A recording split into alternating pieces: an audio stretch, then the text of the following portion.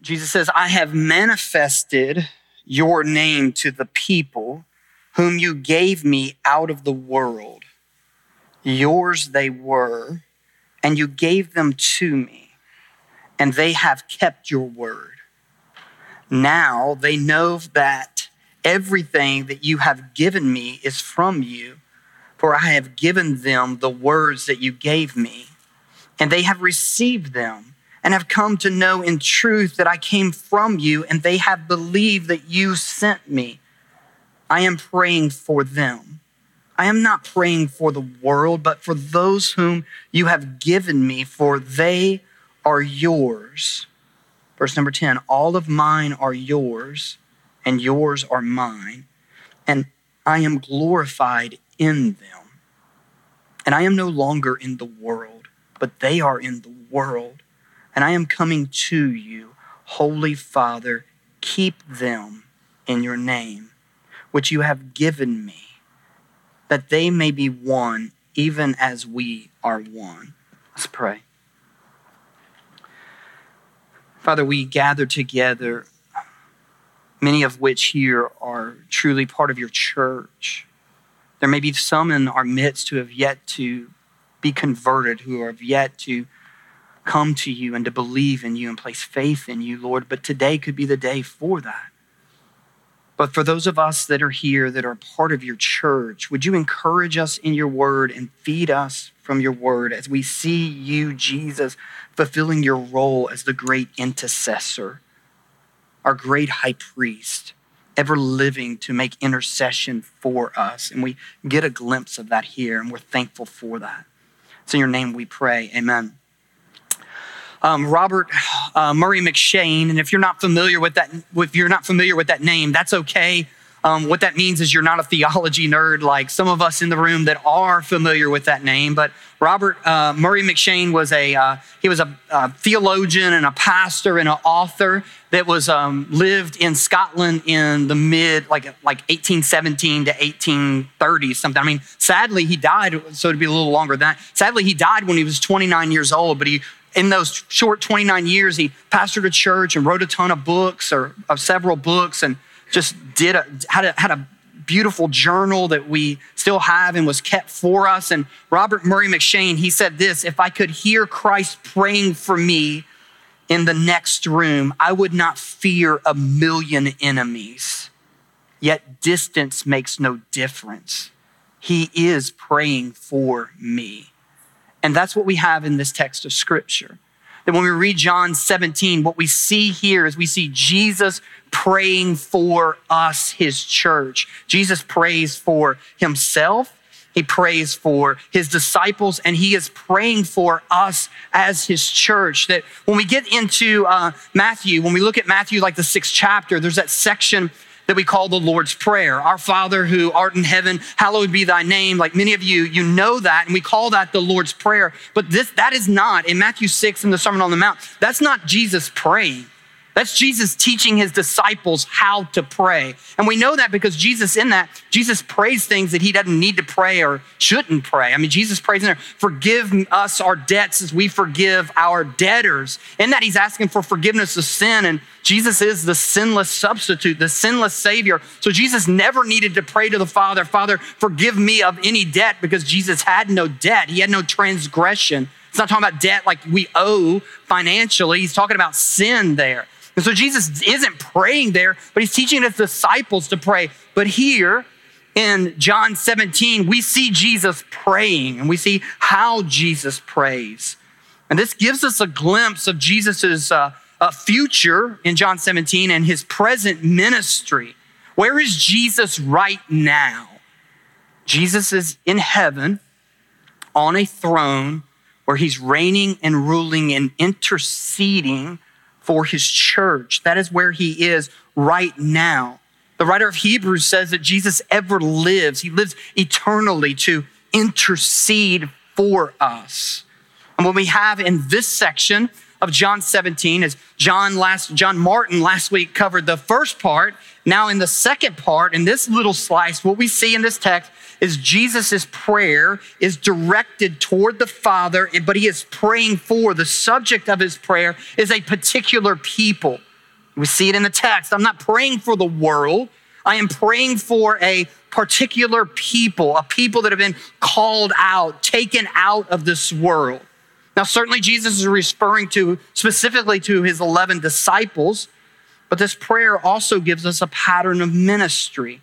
It's a pattern for Jesus' future work. It's a pattern of the work of the Spirit that Jesus' prayer, it extends to us. It is applicable to us.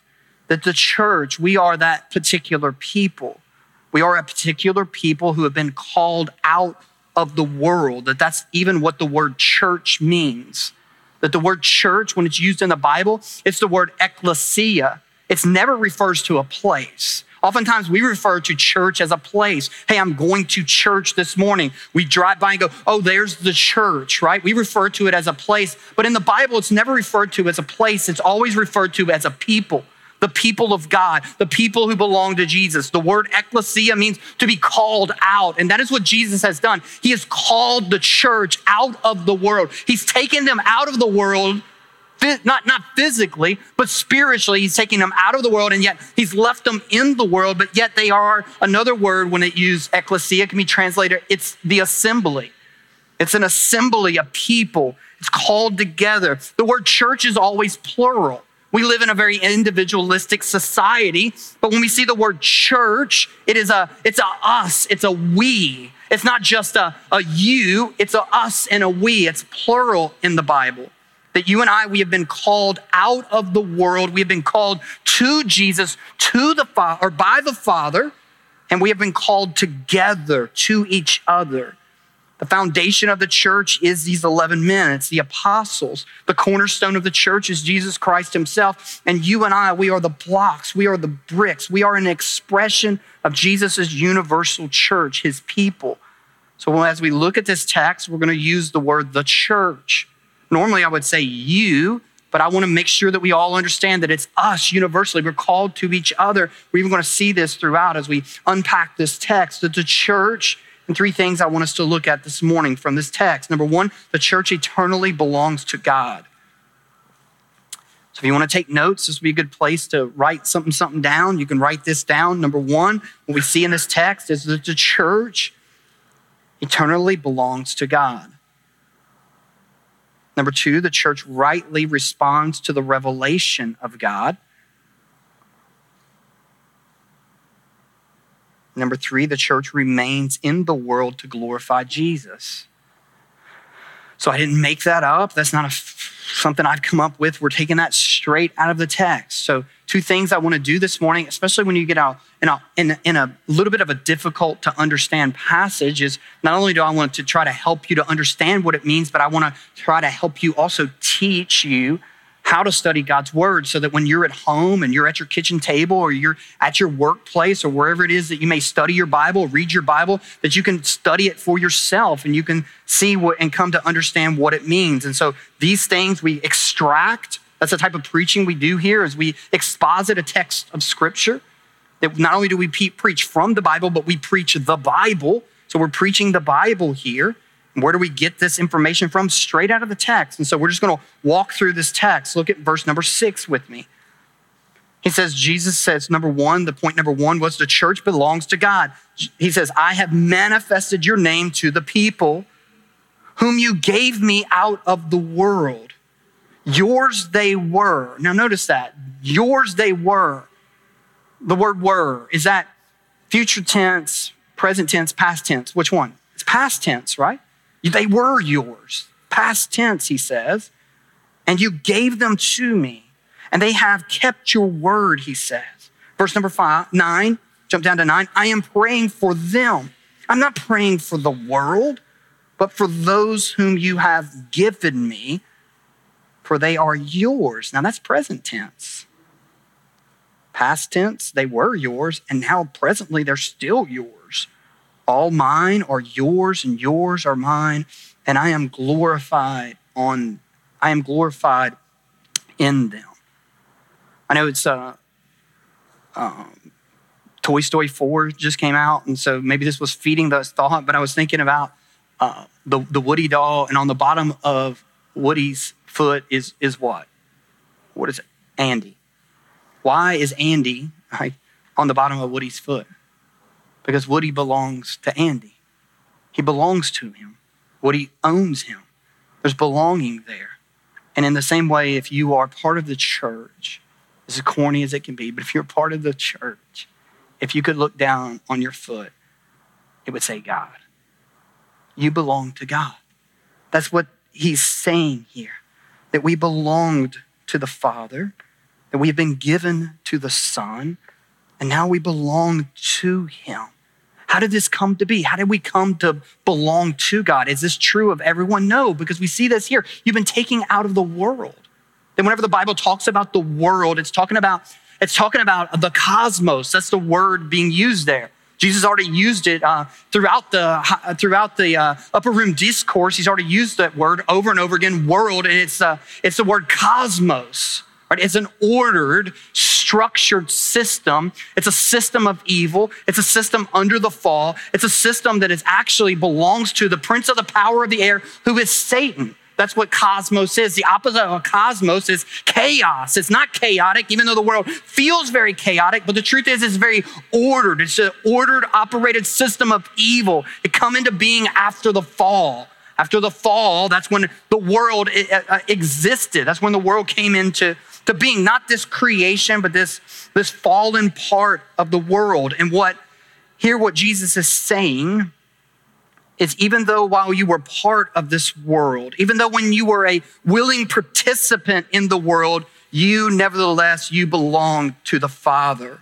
It's the same thing Paul says in Ephesians, the 2nd chapter. We read from Ephesians, the 2nd chapter already this morning, but the chapter begins with this: and you were dead in the trespasses of your sins, in which you once walked, following the course of this world. That's the word. That's the same thing Jesus is praying. You once followed the course, the pattern of this world.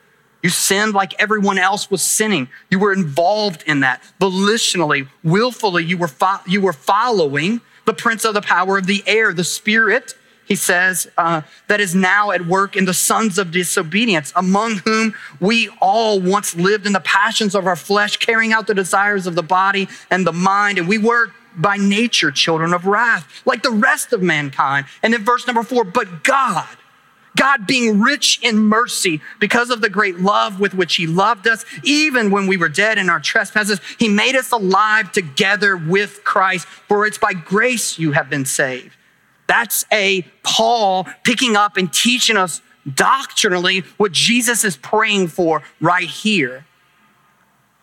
Within the realm of darkness and sin and the consequences of the fall, there are some sinners who belong to God. That's what Jesus is praying. They were yours, Jesus prayed. They belong to you. So before they were ever converted, before they were ever called out, before they ever knew anything, before they ever believed anything, they belonged to the Father. That's quite a statement. They were in the world, and you gave them to Jesus out of the world. And they've always belonged to you, the Father, even when they were in the world. And now he's sending them back into the world. This isn't an isolated verse or a concept. In fact, as we read the book of Acts, we see this unfolding. Jesus is praying it here, and then it comes into fruition as we read the book of Acts. We see it, and we see it present day as well, but we can clearly see it throughout the book of Acts. A couple of different places, one of which I'll read, but Acts 13 would be one place. But in Acts 18, Paul is in the midst of his second missionary journey. If you know anything about the life and ministry of Paul, I don't really know what the prosperity gospel guys do with Paul. I mean, if there's anybody that would have God's favor on them and it be manifested through material things, it would certainly be Paul. But nevertheless, every city that Paul goes in, he goes and he preaches and teaches, and then he gets the pudding beat out of him for preaching and teaching and proclaiming Christ. Every city he goes to, some become saved, but nevertheless, what he sees is he sees fruit and believers, and then the powers that are to be, that again, this world, this system of evil, chaos comes after Paul and persecutes Paul. And in the midst of his second missionary journey, Paul ends up in the city of Corinth. And when he gets to the city of Corinth, Corinth is a very pagan city. I mean, it's a broken city. If you could, it's like the Las Vegas of the ancient world, right? It's a horrible city. Paul lands in Corinth, and Paul is he's out of gas. He's completely gassed. He writes about this when he writes back to the church in Corinth in 1 Corinthians. He tells them, he says, when I came to you, I was, I wrote it. I was in weakness, and I was in fear, and I was in much trembling. When we take us to believe that Paul maybe was thinking about quitting, he was tired, he was burnt out, like he'd been shipwrecked and gotten beat up, and all of these things had happened to him. When he arrives in the city of Corinth, that's the way he feels, with much trembling. And Paul goes to sleep one night. And as he's sleeping, the Lord gives him a vision and speaks to him. And this is what he says. This is Acts 18, verses 9 and 10. Paul, do not be afraid, but go on speaking, and do not be silent, for I am with you. And no one will attack you to harm you, for I have many in this city who are my people. Paul's yet to really preach in Corinth. Corinth is a dark city, a pagan city, a worldly city. And what the Lord is telling Paul, in the midst of that city, there are many people here, people who have yet to respond to the preaching of the gospel, but they will respond. They will come to me as you preach to them. They will respond. And so, Paul, right, have no fear. Be assured that I am with you, and continue to preach. Jesus has already taught similar things to this in the Gospel of John. In John chapter 6, verses 37, Jesus says this, all that the Father gives me, same thing he's praying for there, all that the Father gives me will come to me, and whoever comes to me, I will never cast them out. That's the same thing. I'm holding them. This is my church. This is my people that I'm holding. All that the Father has given to me, Jesus says, I will hold on to. I will keep them. And anyone who comes to me, I'm not going to cast that person out. Again, he said this in John chapter 10, and I'm building this foundation so that when we look at the benefits in just a second, and as we apply this, we know that it will apply to our lives. But in John chapter 10, verse number 27, here where Jesus talks about him being the good shepherd, he says, verse number 27, my sheep, they hear my voice, and I know them, and they follow me, and I give them eternal life, and they will never perish, and no one will snatch them out of my hand. Why does he say that? Because of verse 29, my Father who has given them to me, he is greater than all, and no one is able to snatch them out of my Father's hand. I and the Father are one. Now, let me talk to you for just a second about what are the benefits of belonging to God. This is the application of this truth. What's the benefits of knowing that you belong to God? Well, first of all, let me just say this. There is within us an innate desire to belong. You just look at society, look at your own heart, the trajectory of your own heart, and there is within us, no matter how introverted you may be, there is nevertheless inside of you a desire to belong. Now, you may want to be in control with to whom you belong to and how many people you belong to, but there is, again, no matter how introverted your heart may be, you may desire, within all of us, there's the desire to belong to a family, to belong to a group, a club, a gang, a fraternity, a sorority, to belong to something that you and I, that we are constantly looking for our people. Why? Because the fall has fractured our sense of belonging. We are searching for acceptance and approval and inclusion. And the truth that God foreknew you, that means he predetermined to be in a relationship with you. The truth that God foreknew you, and he chose you, and he accepted you, and he called you, and he justified you. That means he made you acceptable. He called you when you weren't acceptable, but has justified you. He's made you acceptable, and that one day he will take you home. And that's basically Romans 8, 29 through 30 right there. That's a very reassuring and freeing thing. That we know ultimately our approval and our belonging comes from the Lord. That frees us so that we no longer have to look for it in relationships. That oftentimes we go to these different relationships, horizontally, looking for what only the Lord can give us, which is a sense of belonging, a sense of coming to him, of being known by him, of acceptance and approval and inclusion. And sometimes we suck the life out of relationships because that's what we're looking for in relationships. And we can become less stressed when we come to know that our acceptance and our belonging comes down vertically, not horizontally. Our kids ministry, the 4th and 5th graders, and also our students, right now they are working their way through the New City Catechism. And question number 1 in the New City Catechism is the question that starts off like this: what is our only hope in life and death? And I think I've already prayed this, but what is our only hope in life and death? And the answer to that question is this: that we are not our own, but belong body and soul to the Lord. What is your only hope? What other hope is out there? Where else are you going to turn for hope? Our only hope, our only lasting hope, the only thing that gives us real hope is this truth that if we are the church, if we are part of Jesus, if we've come to have a trusting, saving faith in Christ, then this much is true. You belong to Jesus, and that is your only hope, that you are not your own, but you belong to him. Body and soul, you belong to him. What are the benefits of belonging to Jesus? Benefit number 1 is this: Jesus takes care of what belongs to him. That's basically what he just said in John 10. Jesus takes care of what belongs to him. I don't know about you, but I'm constantly losing stuff, right? When we think about our stuff, our possessions, things that can belong to us, there's a number of things that can take those things from us, right? They can be lost, they can be stolen, they can be sold, they can be given away, they can deteriorate, they can be broken, they can be destroyed, but this much we can say: Jesus takes care of his stuff. What is his, it never gets lost. It never gets stolen. He never will sell it. He will never give it away. Jesus takes care of his stuff.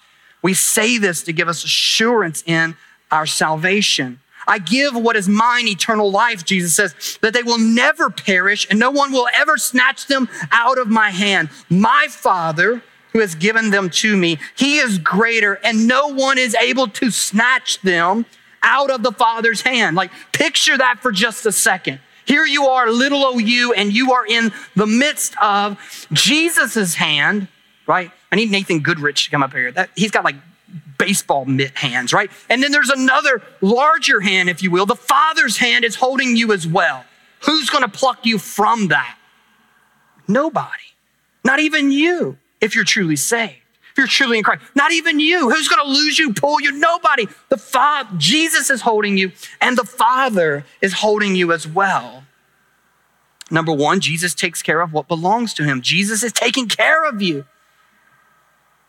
What do we say? Like, we got this saying right now where we say, like, hey, God's got that, right? I see that on Facebook a lot. Like, this is my situation. And then people will post on there and say, hey, God's got that. And yes, maybe God's got that, but this much we can say, God's got you. What's better than got that is he's got you. No matter what may happen, he's got you. He's holding you. We just sang it. He will hold me fast. My daughter Saphira would sing, he is holding me fat. And that is true too. Even if you get fat, he's still holding you. He's got big hands and he can hold you. But the saying is, the truth is, he is holding you fast. Oh, what a beautiful thought. Like right now, you may feel like you're coming apart. Your faith is failing. You may feel like, oh, everything is unraveling, and it may be unraveling. It may be falling apart, and this much is true. He's holding you. And why is he holding you? Well, if you're the church, if you're part of his church, because you belong to him, that is why he's holding you. Number 2, so first is Jesus takes care of what belongs to him. Number 2 is worth and value is determined by ownership and what one is willing to spend. A few years ago, there was a 1968 Fender Stratocaster that was sold on the auction block for $2 million. Now, you can go today and buy a Fender Stratocaster on the internet, you could buy a brand new Fender Stratocaster for less than $2,000.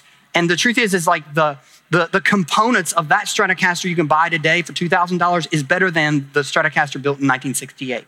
Now I get it, vintage and all of that, that's true, but still the components and the pieces are better in the Stratocaster you could buy today from Musician's Friend or whoever else you may buy it from is better than that 1968 Stratocaster. Wasn't even that nice of one. And even if you found another vintage 1968 Stratocaster, probably the one that you would find and you would buy would be like $10,000 because of its age and not $2 million. Why was this particular Stratocaster worth $2 million? And here is why, because it belonged to Jimi Hendrix. The value of that Stratocaster was set by whose it was that owned it. And your value and your worth is determined by who owns you, whose you are, and what someone is willing to pay for it. That Stratocaster sold for $2 million because there was an executive from Microsoft who purchased it that was in the room during that and had $2 million to burn, right? Evidently his wife was at home and there he sat and thought, I'm getting this mug, right? And wrote the check for it and purchased it. And the same thing is true for you. Not only is value and worth, where what are you worth? What is the value of your soul, of your life? What is it worth? What's the value of it? Not only has ownership come into play, but also what someone is willing to pay for it. And Jesus gave his life to purchase you. Jesus came to possess you. I know the scripture says you were given, and you were given. That's a true statement. I'm not saying that's not stated to be true, but to purchase you out of the world, a price had to be paid. And the price that was paid for you, as Peter writes in 1 Peter 1:18 and 19, it wasn't anything perishable such as silver and gold that has purchased you, but it was with Jesus' own precious blood. That was the price that he paid to ransom you and to call you his own. Number 3, you belonging to Jesus means that you are not your own. Back to that New City Catechism. You are not your own. Paul picks up on this in 1 Corinthians chapter 6, 19 through 20, when he's writing to the church at Corinth about the issue of sexual immorality. And this is what Paul says, or do you not know that your body is a temple of the Holy Spirit who is in you, whom you have from God? And here it is, and that you are not your own, for you have been bought with a price. What's the conclusion of that? Therefore, glorify God in your body. Again, in this context, he's talking about sexual purity. Because you belong to God and his Holy Spirit dwells in you, you must keep yourself sexually pure, is what he's saying there. But it also applies to every area of our lives. You don't own your own money. You don't own your own time. You don't own your own thought life. God owns it all. He gave you to his son, and he's given you certain gifts and certain means so that you will use them to glorify him and to serve his redemptive purposes. Now let's do it. Second big point, the first one was that the church eternally belongs to God. Number 2 is the church rightly responds to the revelation of God. That's what we see here in this text. Look, what are the means by which God called you out of this world and called him to himself and gave him to you? Well, what's the human responsibility in this? Well, here it's in the text. Look, Jesus says in verse number 6, as he prays, I've manifested your name to the people whom you gave me out of the world. Yours they were, and you gave them to me, and they have kept your word. Now they know that everything that you have given me is from you, and I have given them the words that you gave me, and they have received them and have come to know in truth that I came from you, and they have believed that you sent me. Jesus says that he has revealed God's name to them. When Jesus says that he has revealed God's name to them, it isn't like he was like, it's Bob, right? That's not what he's saying, right? He's not saying, hey, I revealed God's name to you and it's something else. No, what he means by when he says that he has revealed his name to you, manifesting your name means the sum of who he was. I have manifested God to them. That's what he said. I've manifested your divine nature and your divine attributes and your divine character to them. It's what Paul says in Colossians when he says the fullness of God dwelt bodily in Jesus, that Jesus is the perfect revelation of God because he is God to the world. He has revealed God to them. I have manifested my name. I've manifested yourself to the people whom you gave me out of the world. And they've responded to that revelation. They've responded to this by they have kept your word. Like, how did they know that Jesus was God?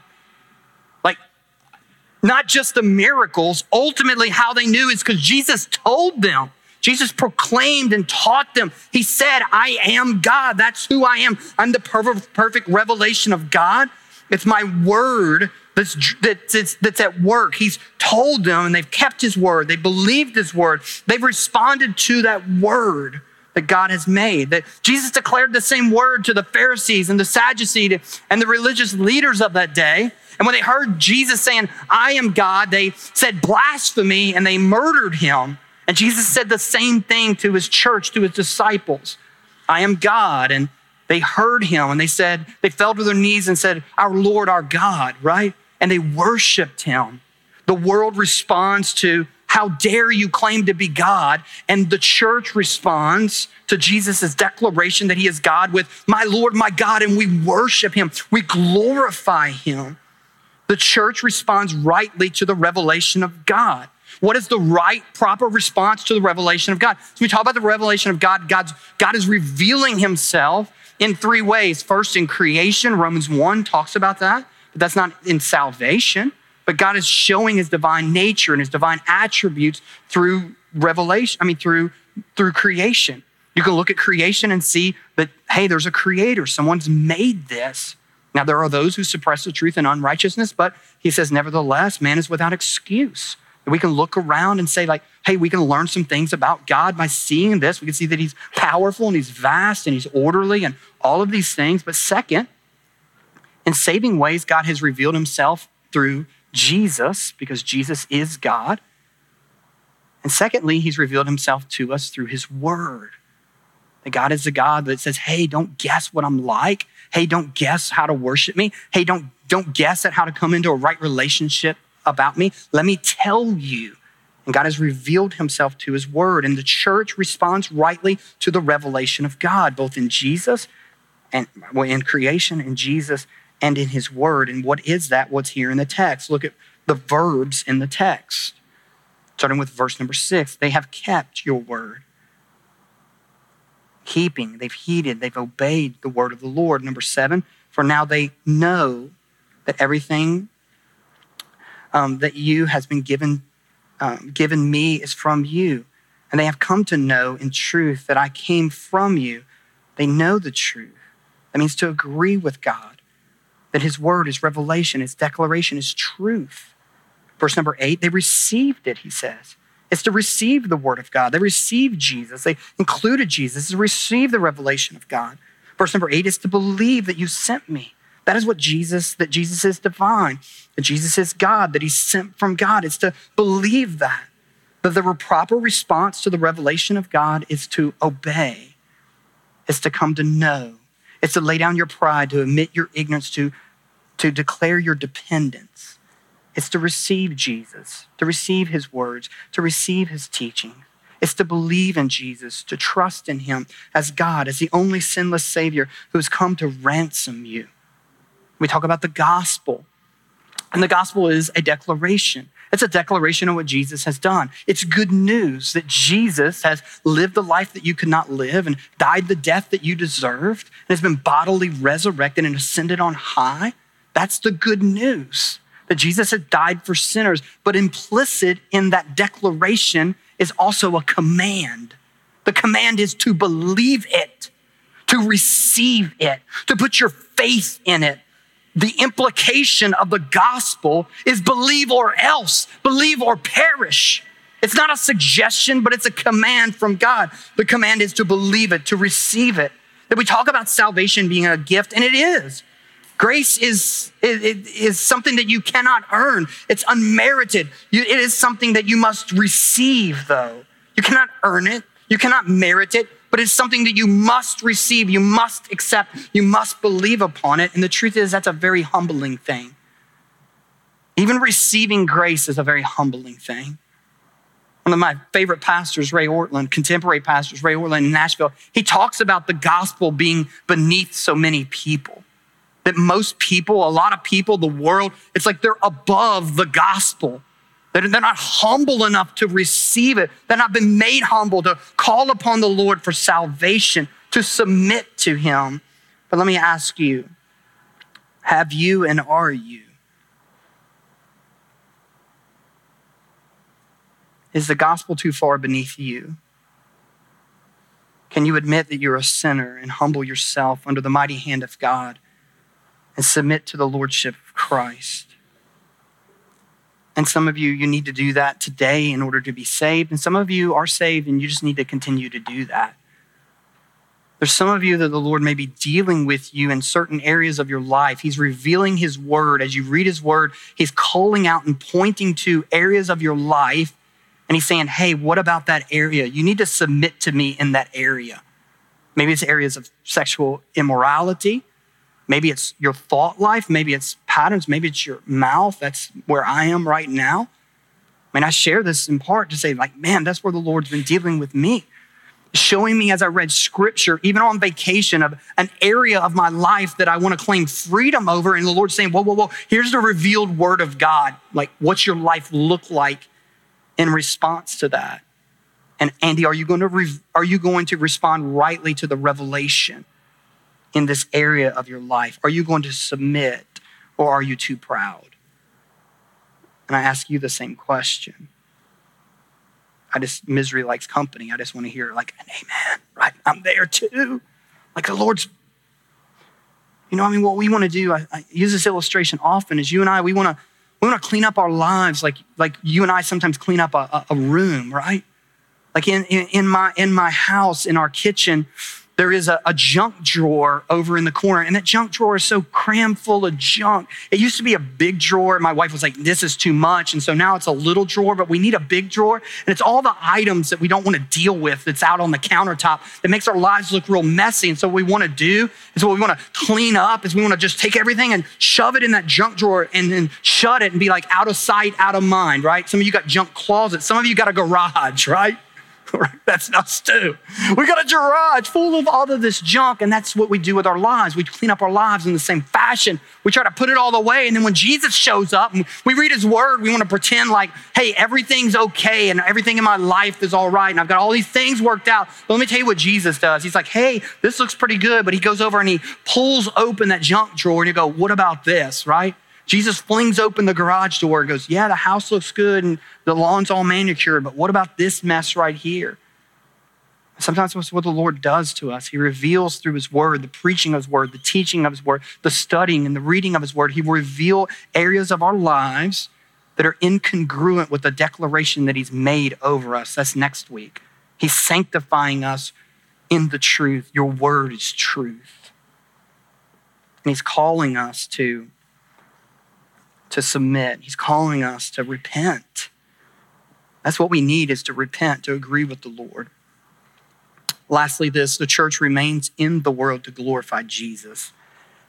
Now I'm going to gloss over this for this time because there's more here, but we'll get back to it next time on next Sunday. But look at verse number 10. All mine are yours and yours are mine, and I am glorified in them. I'm no longer in the world, Jesus says, but they are in the world. I'm coming to you, Holy Father. I'm going back to you. I'm going back to where I began. I'm going to take my seat on my throne. It's rightfully mine. But while I'm gone, keep them in your name, which you have given me, that they may be one, even as we are one. That you and I, we have been left in this world. That we are in the world, but we're not of the world. So why are we in the world? Namely, to do this, to glorify Jesus. That's why he's left us in this world. We are to glorify and beautify Christ in the midst of this world. That you and I, we've been called to testify of Christ in this world. This is our mission. This is why we're left here. This is why you don't just receive Christ and then immediately taken up into heaven. That would be awesome. That would be beautiful, but that's not the way that it works. And why does it work like that? Because there are still more that Jesus wants to save. There's more that he wants to come to him. And how do we do it? He does it through his church, through the testimony and the work and the mission of his church. That's how he calls those of his to himself. The truth is, how do we glorify Jesus? Well, here, Jesus is glorified when we live holy lives, sanctified lives, lives set apart for him and by him. Jesus is glorified when we display the fruit of the Spirit. Jesus is glorified when we trust him, especially in the midst of our trials and sufferings. Jesus is glorified when we are full of his joy, when Jesus' peace rules our hearts. Jesus is glorified when we tell others about him, when we share the good news. Jesus is glorified when we belong and we are invested in him and we serve his church. Jesus is glorified when we love one another, when we sacrificially serve one another.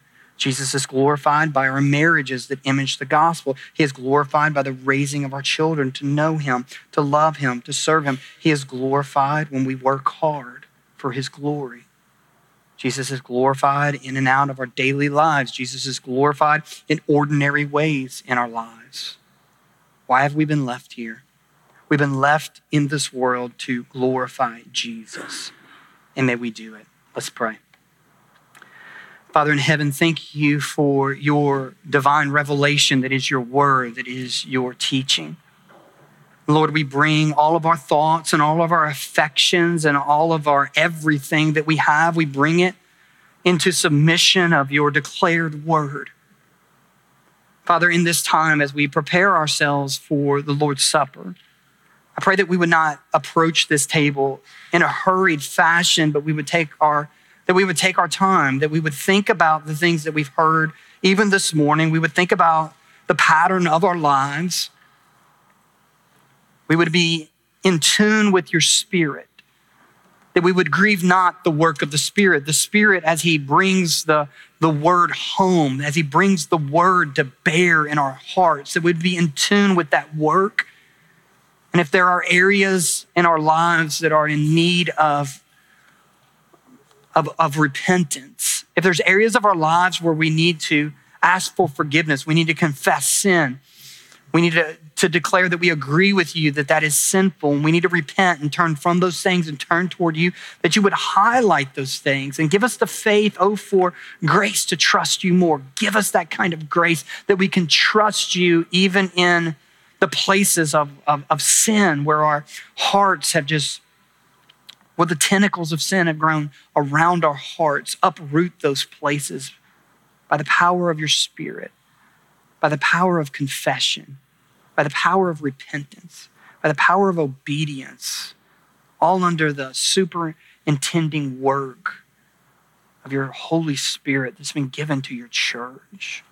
It's come to cleanse and to purify your church. Cleanse me, Jesus. Restore me, Lord. Cleanse me and make me pure and make me whole. And I pray that would be our prayer as your church. If there's areas that are obvious where we need to correct, maybe be quick to correct. And Lord, I pray for the people in this room who may have yet to place faith and trust, genuine faith and trust in you. They may have been baptized. They may be a member of a church somewhere, but they've never submitted and surrendered to your revealed revelation. They've never submitted to your lordship. They've never submitted to your word. I pray for them this morning, Lord, that you would give them grace and faith, the gift of faith, to trust you this morning. That you would do what only you could do, that you would resurrect the dead even this morning. And Lord, as you do this work in our midst, we're going to be quick to give you praise.